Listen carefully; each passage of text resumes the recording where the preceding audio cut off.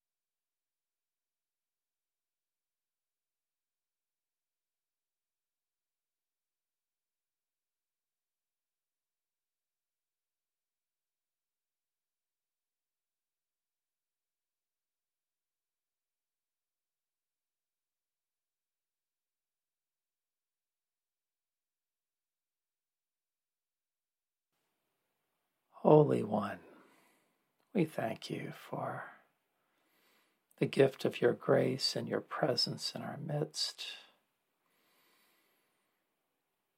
And in the days to come in the United States of America, we'll be celebrating what we call Independence Day.